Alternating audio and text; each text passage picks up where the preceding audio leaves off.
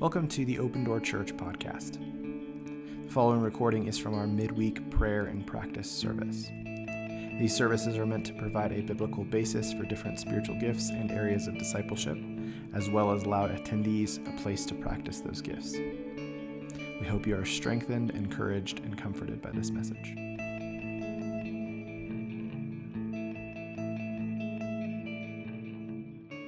What do you guys know about prophecy? Is that a trick question? No, it's not a trick question. I genuinely want to know, what are some things that pop into your mind when I say prophecy? Preaching, okay. Exhortation. Change the world.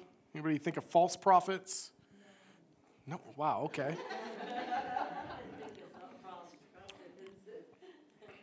Prophecy, the prophetic, even in a sense, I think there's been kind of this recent wave in charismatic culture where the prophetic has kind of been like, oh, that's a little weird. That's a little like, okay, that's interesting. And they, there's just different kind of labels and stuff that gets thrown around. And tonight we're going to talk about prophecy, and it's not going to be a completely end-all discussion on it or anything like that.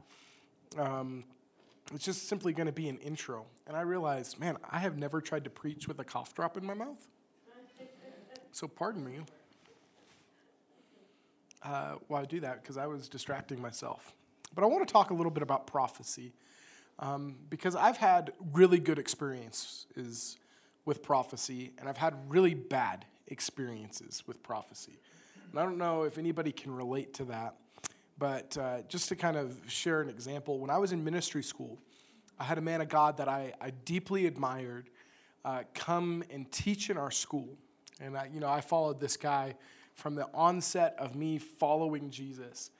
And there was a prophetic word that was given to me in front of the congregation that I was going to fail in following Jesus and in ministry because I refused to let somebody be my father. And it was this call out that was just very specific. There were 8 other students there that all received a prophetic word, and each and every single one of them was like super positive, super encouraging. Like, you're going to shake the world, you're going to change nations, you're going to carry the gospel to certain continents and these things. And I was the very last one, and he paused, and he gave me this prophetic word that I was going to fail because I couldn't make somebody my father. It was really interesting prophetic word that messed me up for a number of years. And I look back on that now. I'm the only one in ministry out of those 8 that received prophetic words. And so I say that not in like a cocky kind of way. I don't know. The Lord certainly used it, I think, even in a sense to maybe keep me humble and keep me before him. But I look at that, and I want to let you know that's not the right way to prophesy.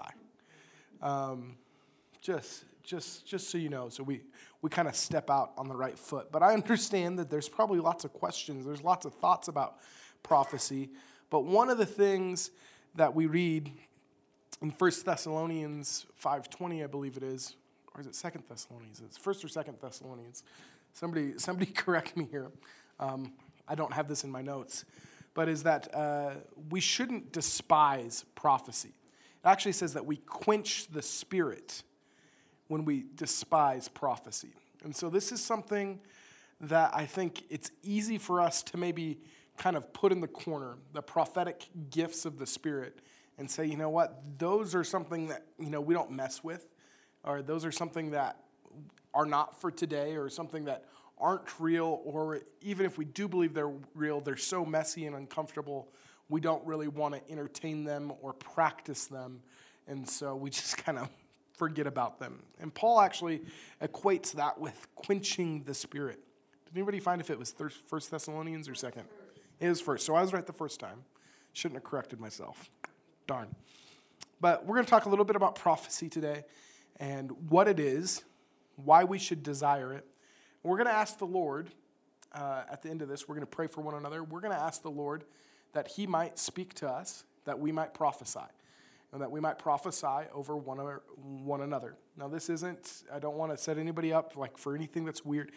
I don't want anybody here feeling forced that they have to have a prophetic word from somebody.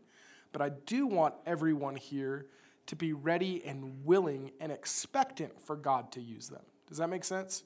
Because I'm not here to tell you that, man, God's going to give you the spiritual gift of prophecy and you have to prophesy over someone. But I do want us to be willing to receive from the Lord, to hear from the Lord, and if he will prompt us, which I believe he wants to prophesy over one another. And I believe that we are going to leave this place edified and encouraged in the name of the Lord. So this is what Paul would write to the Corinthians in 1 Corinthians chapter 14. He says, pursue love and desire spiritual gifts. I like the New International Version is actually what I'm going to read out of, because it says, eagerly desire gifts of the Spirit. Not just desire, but eagerly, or some of your translations might say earnestly. But it says especially prophecy. For anyone who speaks in a tongue does not speak to people, but to God. So we know Paul's big on, we want to speak in tongues. But he says here that, he goes on to say, for anyone who speaks in a tongue does not speak to people, but to God. Indeed, no one understands them. They utter mysteries by the Spirit. But the one who prophesies speaks to people for their strengthening, for their encouraging and comfort. So we understand that the gift of prophecy is primarily used for the strengthening, for the encouraging and comfort of other people.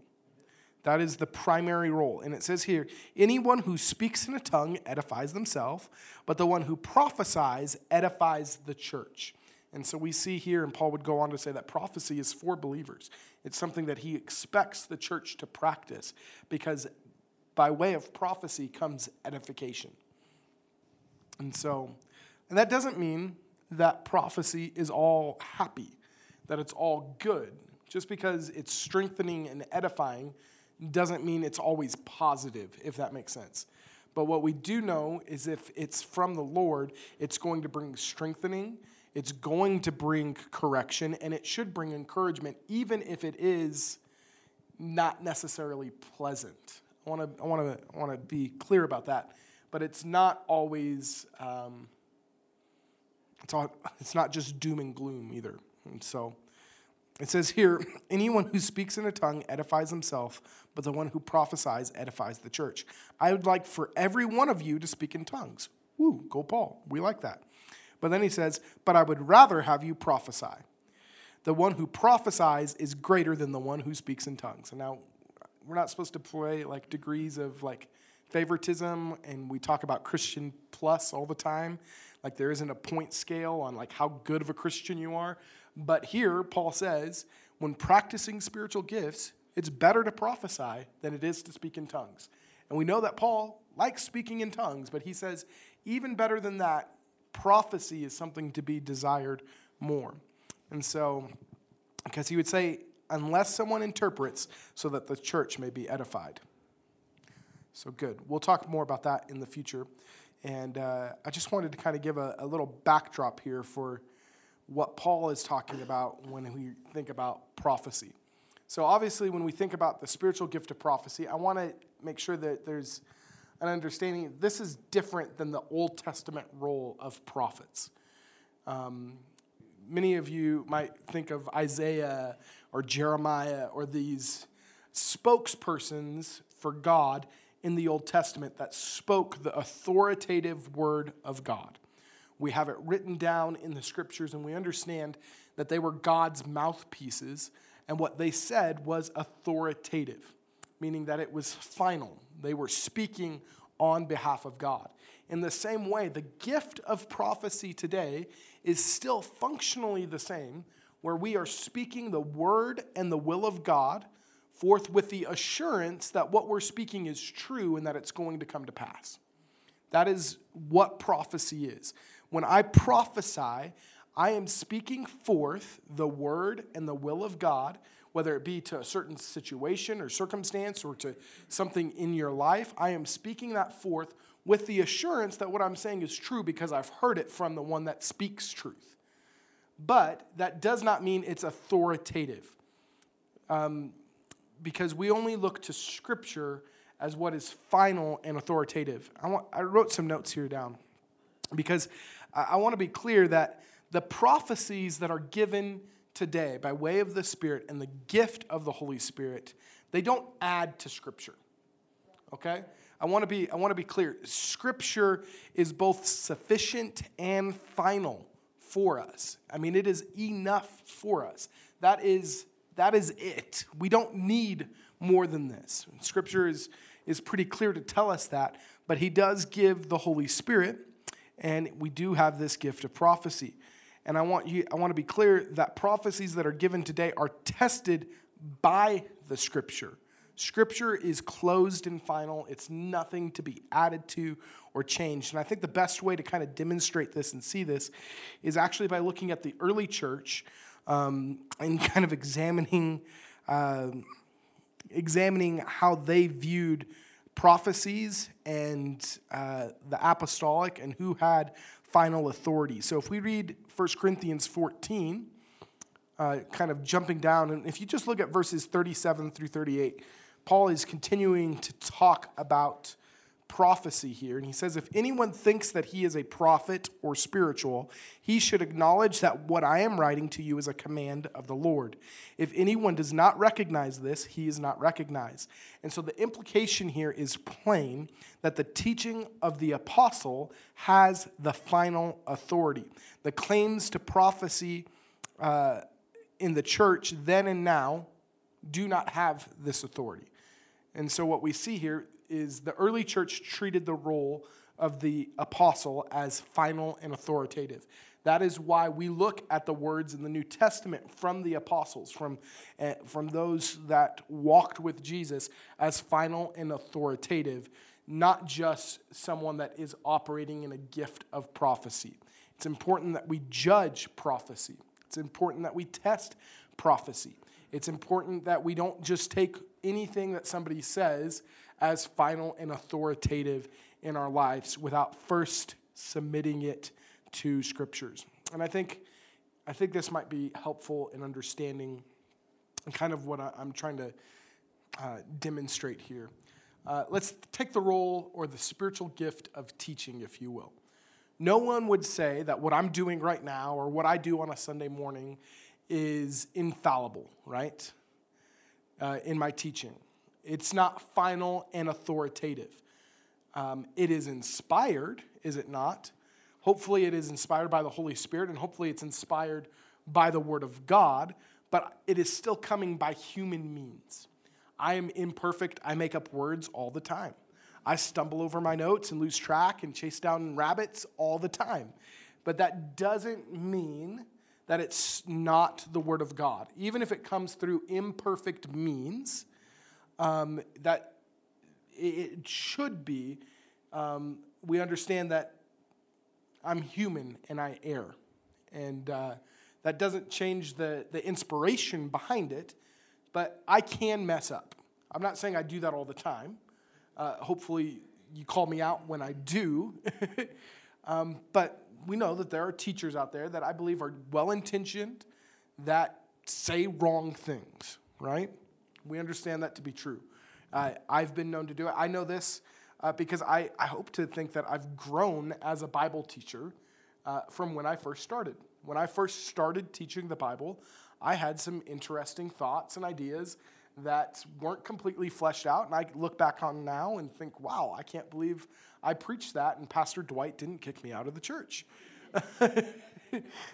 Because I come back through the Scriptures and we grow, right? And we learn and we take advancements in our spiritual development.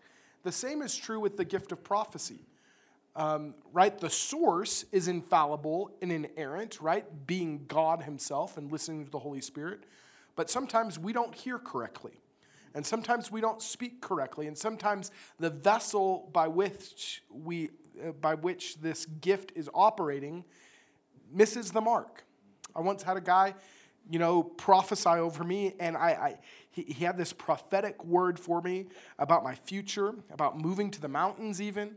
And then he had this, he stopped and was like, and I see a little red wagon that holds some sort of significance. And, kind of went off on this little red wagon and was convinced that somehow this had something to do with me. And at the end, I walked away from that, I was like, man, that guy missed it. He wasn't for me. Maybe it was for the next guy he was going to pray for. But I just knew that, that wasn't of God. But I didn't throw out everything else that the gentleman had spoken over me. And lo and behold, like 6 months later, I was here in Pagosa. And so there was a lot of value to that. This is where equally, which we'll talk about more, it's important that we judge prophecy. It's important that it's put to the test and we just don't take it willy-nilly and, change our whole lives because somebody prayed a prayer or had a prophetic word for us. That's why it's always judged by Scripture. I think it's important to be kind of judged within the council of the saints. But it is something that we shouldn't despise. It is something that we shouldn't treat with contempt. And it's something that is wildly beneficial. And so what I want to do tonight is simply break up into small groups of 3 or 4, no more than 4 people. And I'd like for it to be, if we could just be men and women, just for tonight, where we're going to pray for one another.